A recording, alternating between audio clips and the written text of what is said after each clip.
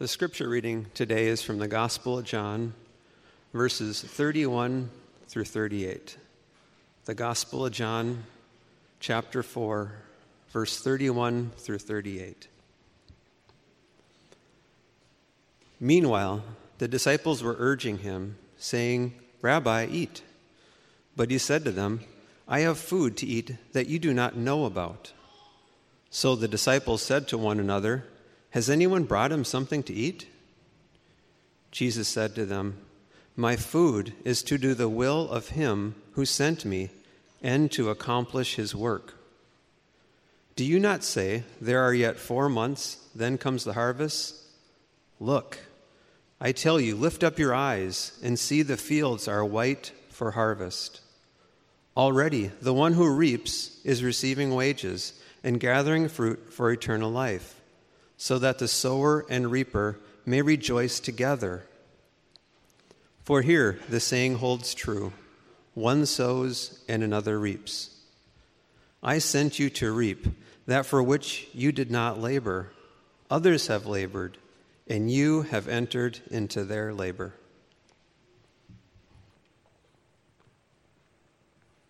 Yesterday, Kimberly's 96-year-old grandmother went to be with the Lord. And she was such a woman of faith, and I just want to pray for a second and give thanks to God for her. And then after that, I will pray for the message. Let's pray. Our God and Father, I thank you for Phyllis Brown. I thank you for the heritage of a woman whose mother prayed and prayed and prayed and prayed, and who passed that heritage on to her. I thank you for the heritage that Kim and I have been privileged to receive directly from Grandma. I thank you for the years and decades that she spent praying for us. Father, you know that it's no exaggeration to say that if it was not for her, Kim and I would probably not know each other and we would not be in ministry together. And so we thank you, Father, for the great heritage that you have given to Kimberly and to me and to our family. We thank you for a woman who lived 96 years of her life with her eyes fixed on Christ. We thank you for a woman who was focused and who was faithful. We thank you for a woman who was joyful to the very last moment to go be in the presence of the one who had been so faithful to her. Oh, Father, I want to die with the joy that Grandma had in her face. And so I praise you for that, Father. I praise you for the times that Kim got to spend with her at the very end, praying together, and in a sense, like Jacob, Grandma blessing Kimberly. Oh, God, how we thank you for a life well lived. And I pray that her example this morning would be a great honor to you, Father, and I pray that you would let her know that I am devoting this message to her. Oh, Lord, may we learn from a woman so faithful for so many years that it's better to live for the glory of your name. It's better to live for the things of the kingdom of God than for the things of this earth. Thank you for her. And now, Father, I pray that as we turn our attention to the Word of God, I pray that you would bless us and keep us and make your face to shine upon us. Oh, God, I pray that you would speak. I pray that you would open up the heavens, oh God. I pray that you would open up our minds, that you would open up our hearts and allow us to receive the true food that comes from heaven. In Jesus' name, I give you my thanks because I know that you will act now for the good of your people and the glory of your name. Amen. I want to begin this morning by asking you a question. It might sound simple, but it's a serious question. Namely, is there anything in this life that you love more than food, that you want more than food, that you think about more than food? Now, some people are obsessed with food, and for one reason or another, it's pretty much all that they can think about. For other people, like my lovely wife, she finds the need to eat irritating because she'd rather just keep going with whatever she's doing. But no matter what, if you're irritated or obsessed with food, no matter what, we're all going to eat every single day of our lives, because if we don't eat, we're going to die. Can I get an amen? Food is a very important part of our lives. And the question for every single one of us still remains, is there anything in this life that we want more than we want food? That we need more than we need food? Is there anything in this life that so powerfully captures our attention, so powerfully captures our affections that sometimes we forget to eat, or we actually choose not to eat? After Jesus had cleansed the temple in Jerusalem and ministered to many people during the feast of the Passover, he led his disciples out to the countryside where they were baptizing and making more and more disciples. At some point along the way, the Pharisees heard about what he was doing, and when Jesus learned of that, he decided to hightail it out of that area and go from Judea north up into Galilee to avoid confrontation with the Pharisees. The Lord was neither afraid of the Pharisees, nor was he eager to avoid difficulty in life. But he knew that his time to suffer at the hands of his people had not yet come, and so he thought it best to leave that area.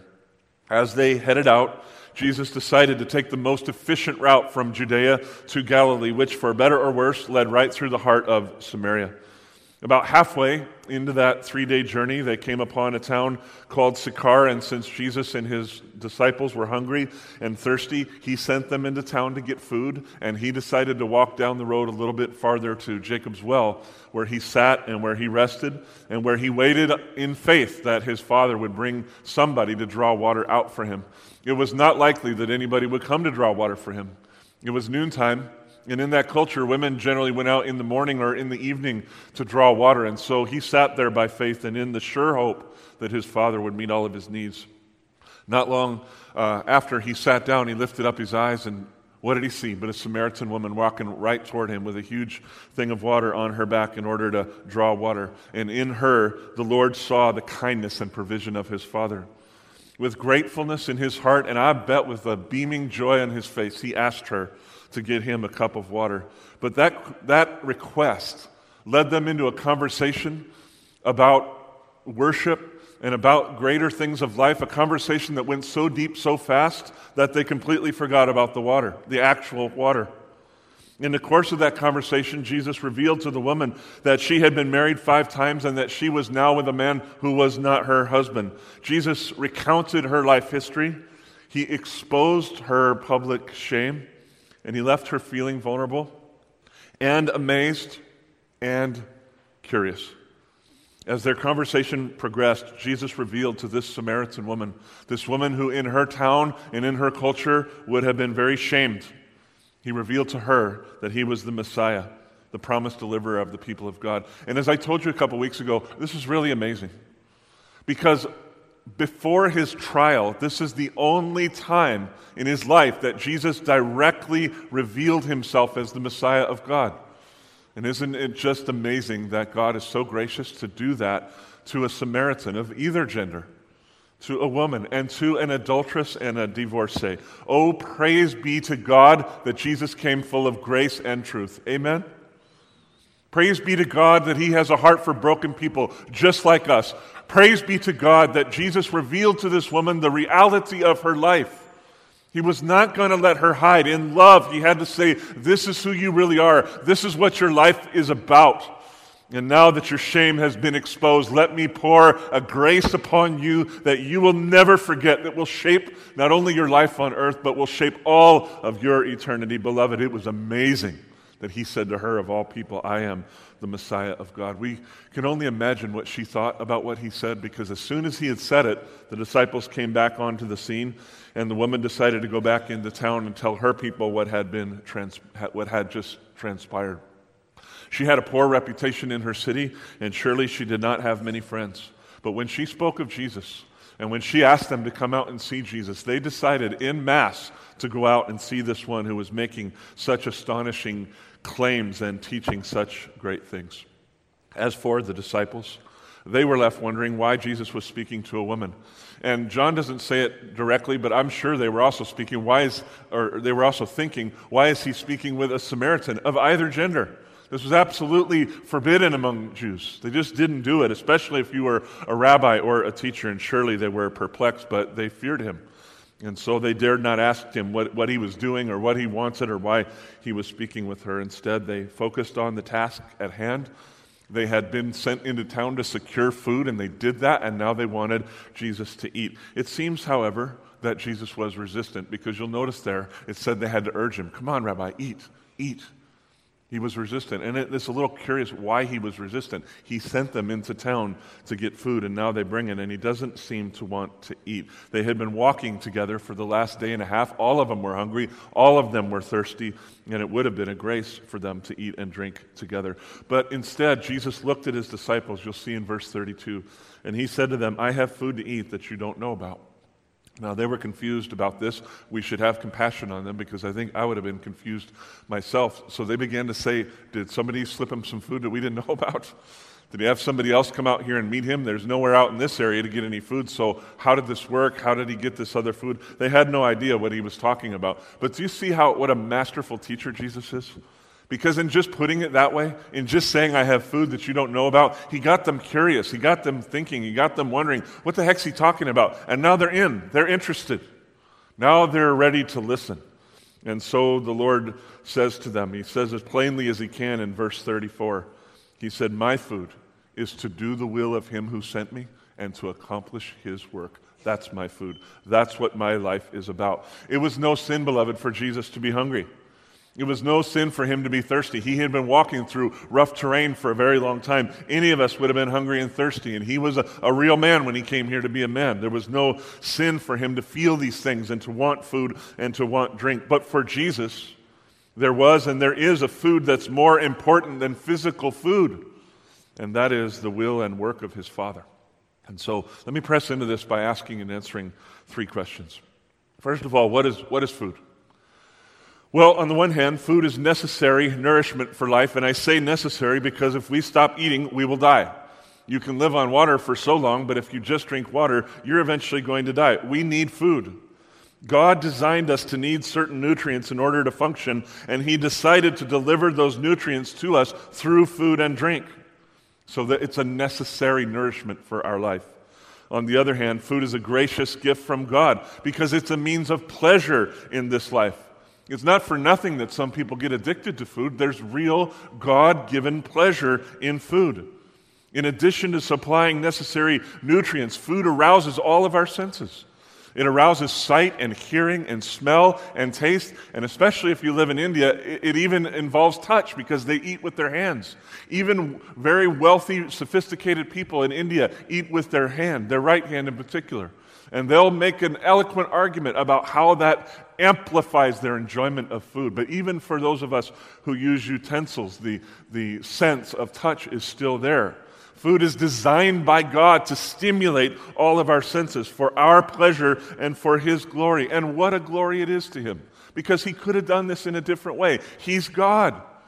He could have made a nutrient tree where these little pills grow and you just eat something that has no taste and no pleasure and boom, you get all the nutrients you need. Or he's God, he could have designed a completely different system, right?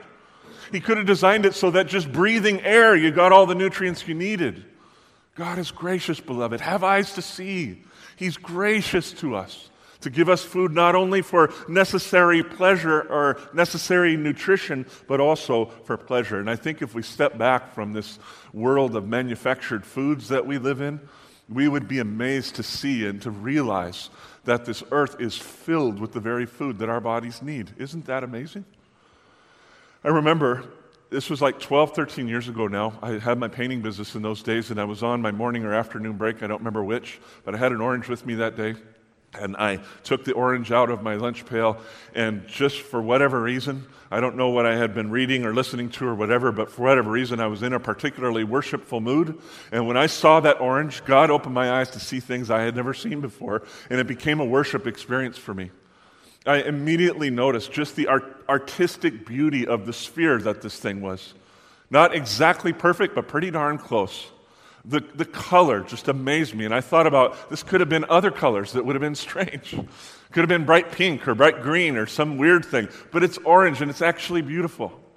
Which, by the way, time out, little parentheses, isn't it strange to you that we call an orange by its color? They do this in Spanish too. We don't call a banana a yellow. Why do we call an orange? I don't know why, but it is what it is. And I personally find that particular kind of orange pleasurable.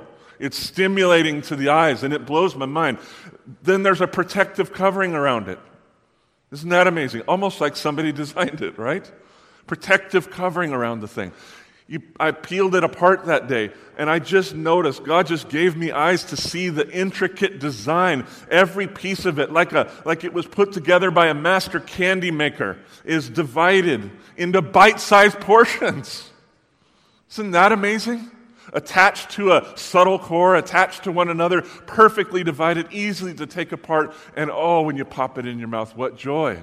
Liquid, tastiness, healthy sugars, healthy fiber, the texture of the orange. Beloved, it is a glory to God that this earth is filled not just with one, but with countless oranges and other types of fruit and other types of vegetables. God created fruit for His glory in the nourishment and enjoyment of our souls. Do you see? Do you have eyes to see the beautiful, wise, incredibly intelligent thing that God did?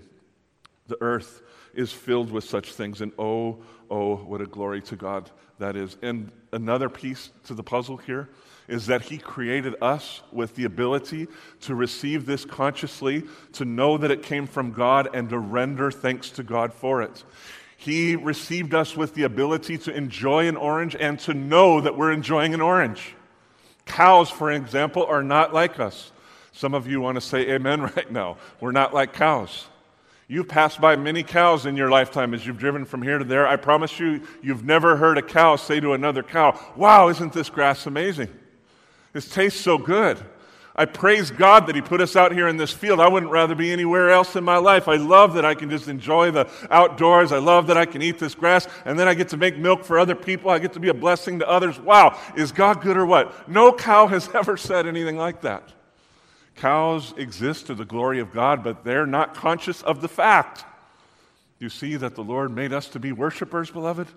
Don't take this for granted. He gave us the ability of all the taste and touch and everything we need to enjoy food to its fullness and to give God glory for this. This is no small thing. It is no accident. God did this as a glorious display of Himself and as a gift to us. Food is necessary nourishment, and it is a gracious gift from God. In itself, food is not sinful, and I just want to be as clear as I can with what Jesus was saying here. He was not criticizing food.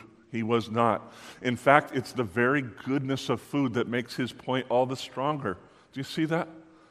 If Jesus was saying, "I deny myself bad things in order to do the will of my Father," well, amen, that would be a good thing and that would be obvious. But when He says, "I deny myself great things that God has given for His glory and my joy because there's something even greater, even more important to me," well, then there's a point that we ought to really ponder.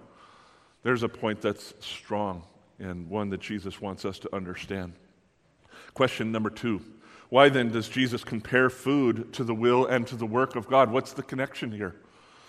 Well, as I pondered this over the last couple of weeks, I came to realize that the will and the work of God are the necessary nourishment for our souls. We need this more than we need anything else. Has it ever occurred to you that God does not just command what is good for you, but He commands what is absolutely best for you?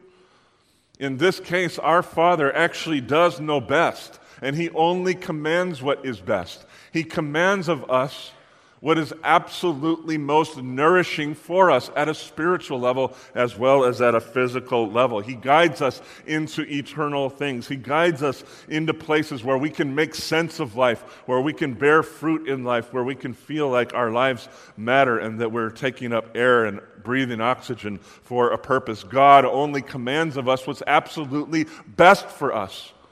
Please hear the truth. Doing the will of God is the greatest nourishment for our souls. Second of all, though, the will and work of God are the ultimate enjoyment of our souls. You will never meet a happier person than someone who is fully submitted to God. You will never meet a happier person than that, I promise you. This doesn't mean that walking in God's will is easy, because it's not. Not always, at least. It wasn't exactly suffering when God commanded me to marry this beautiful woman here and spend my life with her. That was not suffering. But we've suffered many things together, I'll tell you that. Walking in God's will is not always easy.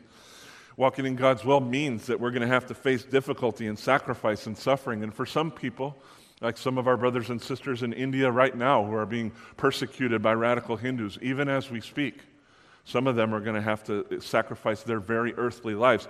Doing the will of God is not always easy, but beloved, it is best. It is absolutely best. I remember right now, just remembering reading the story of Polycarp, who was killed by being set on fire for his faith. He was now an old man. But he used that opportunity while they were killing them. He used that opportunity to preach the gospel to the Roman soldiers who had been sent to carry out that task. And the story goes that if they wouldn't have been killed for failing to carry out the task, they would have stopped, because they were so moved by the faith of this man. He died in joy, even as he was being tortured to death. Now, unless you have mental problems, you have to figure out how to explain that. Beloved, he did not have mental problems. He had a faith that was strong. He had eyes that were fixed on God. He was right in the center of the will of God. And though he had to suffer for just a moment, believe me, his joy lasted for all eternity. The will and work of God is the absolute joy of the human soul. When we live according to our eternal purpose, we gain eternal joy, even if it's hard along the way. And the truth of the matter is that the only reason we fail to see this is because of the remaining sin and brokenness and compromise that lies within us. It's because our sin fogs our vision so that we cannot see the goodness of God. But beloved, when we come to him and let him shower his grace over us, just like he showered his grace over that Samaritan woman, he helps us to see that his will and ways are better than anything. His will and ways are better than food. Indeed, I think that for Jesus, his view of physical food was that it was a gift given so that we could do the will of God. And it's not that food was bad, but if he had to choose between the two things, that was an easy choice. He was going to choose the will of his Father every time. Question number 3. Why then does Jesus say, the will of him who sent me, rather than the will of God? Or rather than the will of my Father? Why does it matter that Jesus is sent? How does that play into all of this? And I think that the answer is pretty simple. When you're sent, it means that you're under the authority of the one who sent you. And as a man, Jesus Christ was fully and gladly and eternally underneath the will of the authority of his Father. He was hungry, and like I said, there was nothing wrong with him being hungry. Who would not have been hungry in that situation? He was thirsty. There was nothing sinful about him being thirsty. Which one of us would not have been thirsty in that situation? There was food available. There was drink available. It would not have been a sin for Jesus to partake of those things, but his Father had a different plan, and Jesus was absolutely committed to that plan. Jesus' heart was to get from one place to another and get there pretty much as fast as he can. But along the way, the Father had another agenda. The Father said, make a right turn here. I want you to do something a little unusual. I want you to send the disciples into the town to get food, and then when they bring the food to you, refuse to eat it. Interesting, huh? I'm going to send you somebody to draw water out for you, but I'm going to ask you to not actually take and drink any of that water. I'm going to use this whole setup to show that man does not live by bread and water alone, but by every word that comes out of the mouth of God. I'm going to teach something. I'm going to show something that's going to be emblazed into the memories of the people for a very long time. Indeed, there is something in life, beloved, that's more important than food. And whether we realize it or not, it is true. And I think God's aim in this room today is to persuade us that it's true. The will and work of God is better than food. It's more satisfying than food, and it is greater than food. Now, every farmer knows that when the time comes, their lives have to be fully devoted to harvesting their crops. At harvest time, it's important for farmers to eat, but often they will deny themselves food in order to get the job done because that's just the way it has to be. Ripe crops have a limited time span, right? You can't just harvest whenever you want to harvest. You have to harvest when the harvest is ready. And when the harvest is ready, you got to get to work. You have to be absolutely focused. And this is why Jesus says in verse 35, he brings up the saying to his disciples, there are yet 4 months, and then comes the harvest. So the way I hear that is I think he's saying that even in the fleshly realm, people know that when harvest time comes, they have to be unusually focused. When harvest time comes, they have to give their everything to reap what they have sown for their own good and for the good of those that they plan to feed. And with this in mind, Jesus then urges his disciples and tells them to lift up their eyes and see that in the spiritual realm, the harvest is ready. And not only is it ready, but the harvest is white for harvest. Now, I don't know much of anything about wheat, so I had to Google this one. The commentators weren't super helpful because it turns out they know a lot about theology, not a lot about wheat either. But Google's an awesome thing sometimes. And what I learned is that white wheat means it's distressed. And it's not quite dead, but you better pick it right now or it's going to be gone.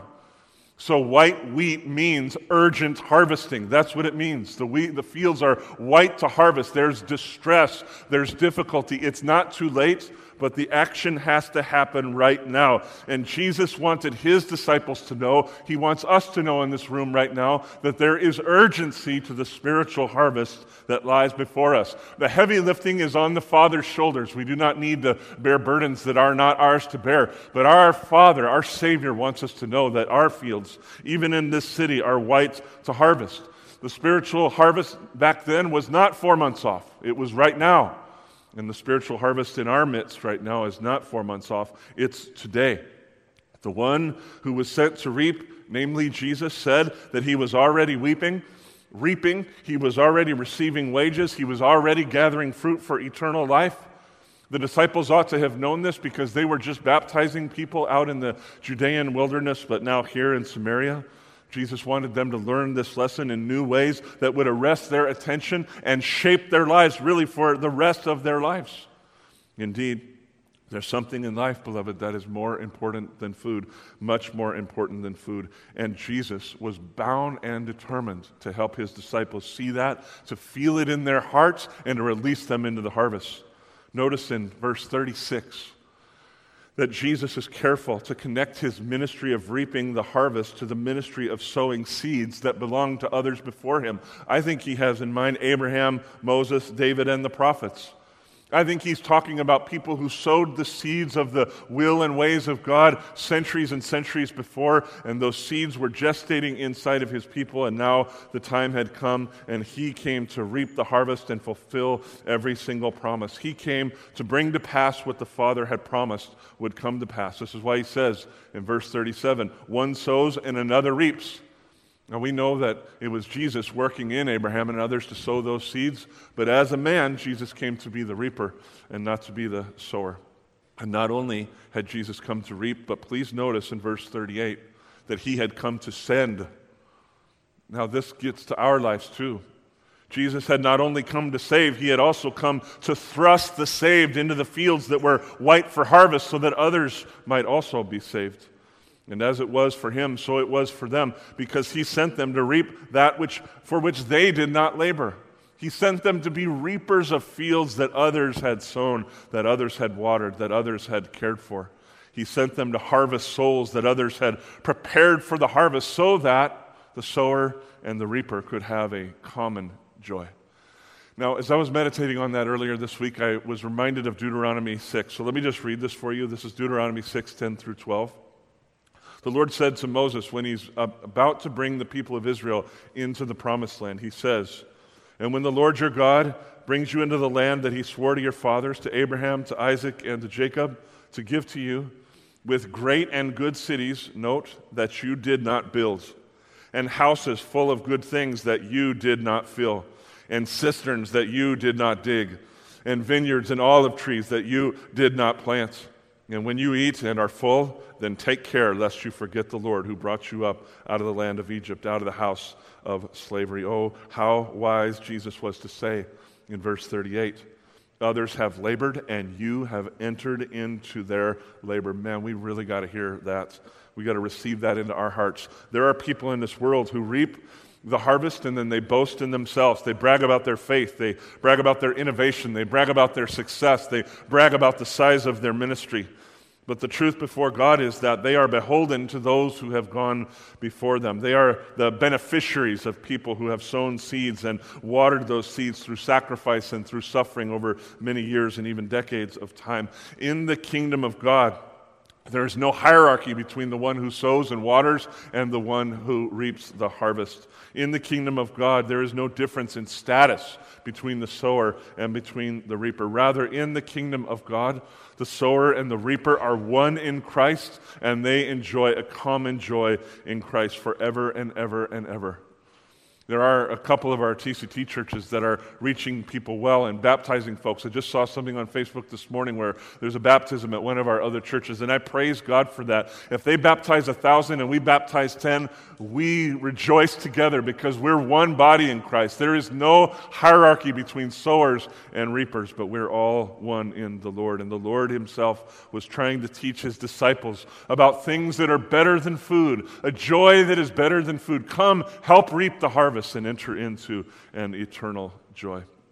As for the disciples, their time with Jesus was not one of sowing. It was not one of watering and waiting. Rather, it was a time of reaping, and the time to get busy was right now.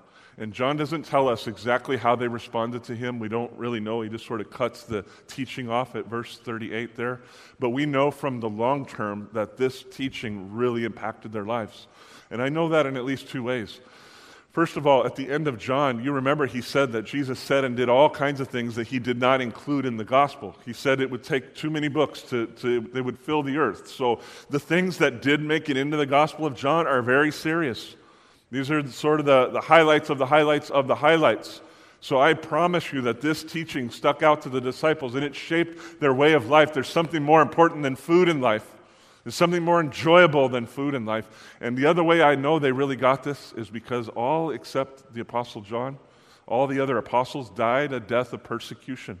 They all valued Jesus Christ not only over food, but they valued his will and his work over their very earthly lives. They were willing to die in order to have Jesus Christ. So I know that they got this lesson, and beloved, we would be wise to ponder it as well. We would be wise to carefully think about this story, to carefully think about the value of the will and ways of God and how it's better than food. We would be wise to think about our daily lives and the things that we are valuing in our lives, the things we are giving ourselves to in our lives, to see, to test our heart and see, is the will and way of God, is the will and the work of God more important to me than food. We would be wise to let our Master, our Savior, our gracious teacher teach us. As Jesus was lovingly teaching his close friends, the Samaritan woman and her told her fellow townspeople about what Jesus had said and done. John tells us that before they even came out to see Jesus, they had already believed in him. And I don't know in detail what that means. I don't think they had an exhaustive knowledge of him, but it doesn't really take an exhaustive knowledge of a person to at least come to a basic belief in them. And I think that whatever this means, they did have some kind of genuine experience that when she bore her testimony, they put their faith in him. And then they went out to meet him. They went out in mass. Probably not every single person in that town, but I would assume all the prominent people in that town went out to meet him. And John doesn't tell us what they talked about. He just tells us that they persuaded Jesus to stay in their city.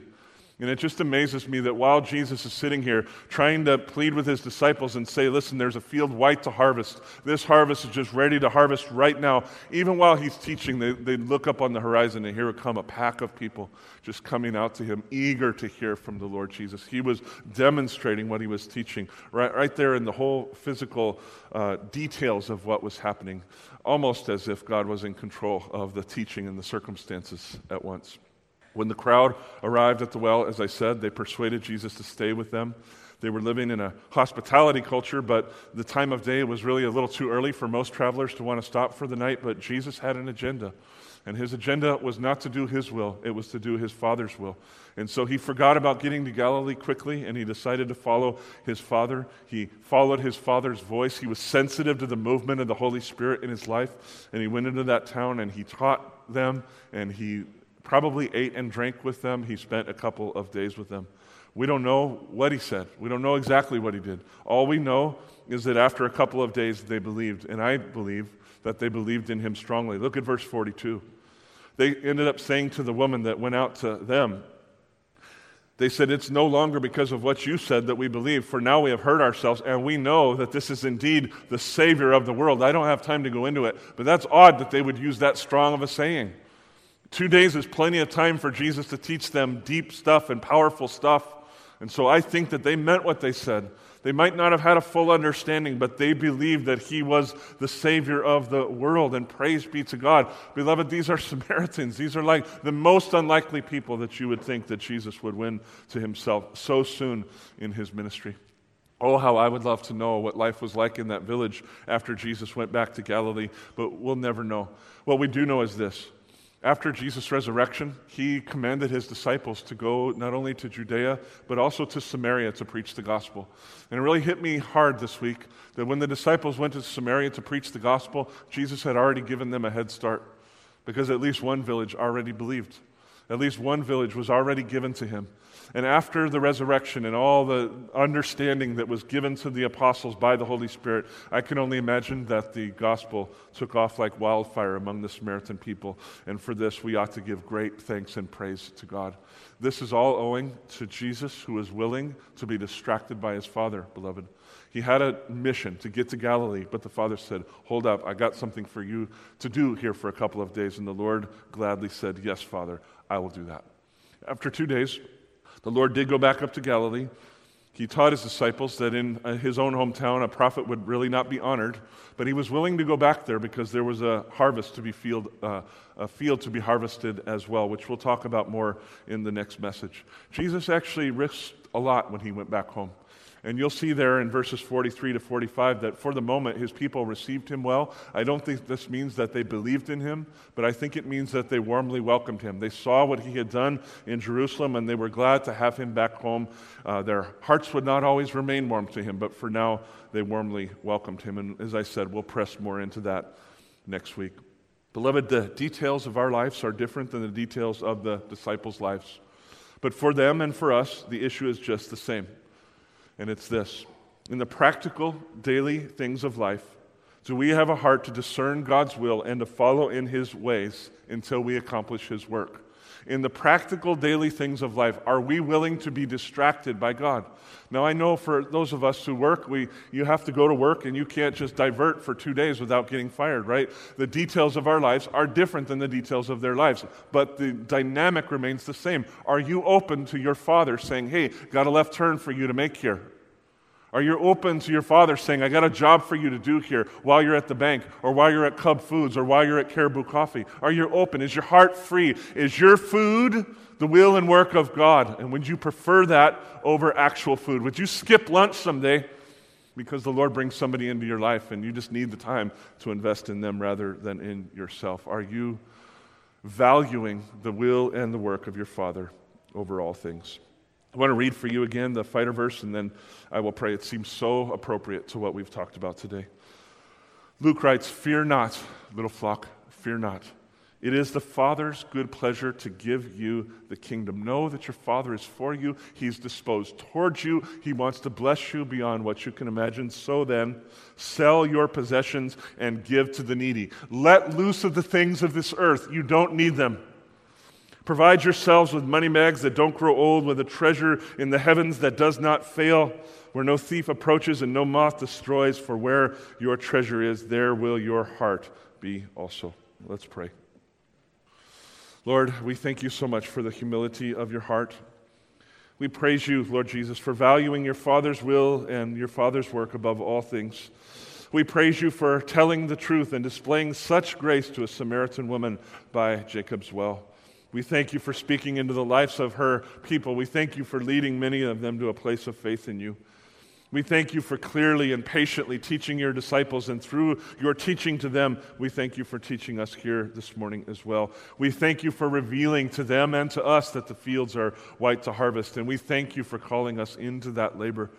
And now, Father, we pray for eyes to see, and we pray for passion for the work that lies before us, and we pray for power so that when we preach, some will come to you. Oh, Father, please give us the privilege, even this very day, of reaping the fields that are white to harvest. We thank you, Lord Jesus, for what you have said and done, and we thank you for what you will say and do. In your great and gracious name we pray. Amen.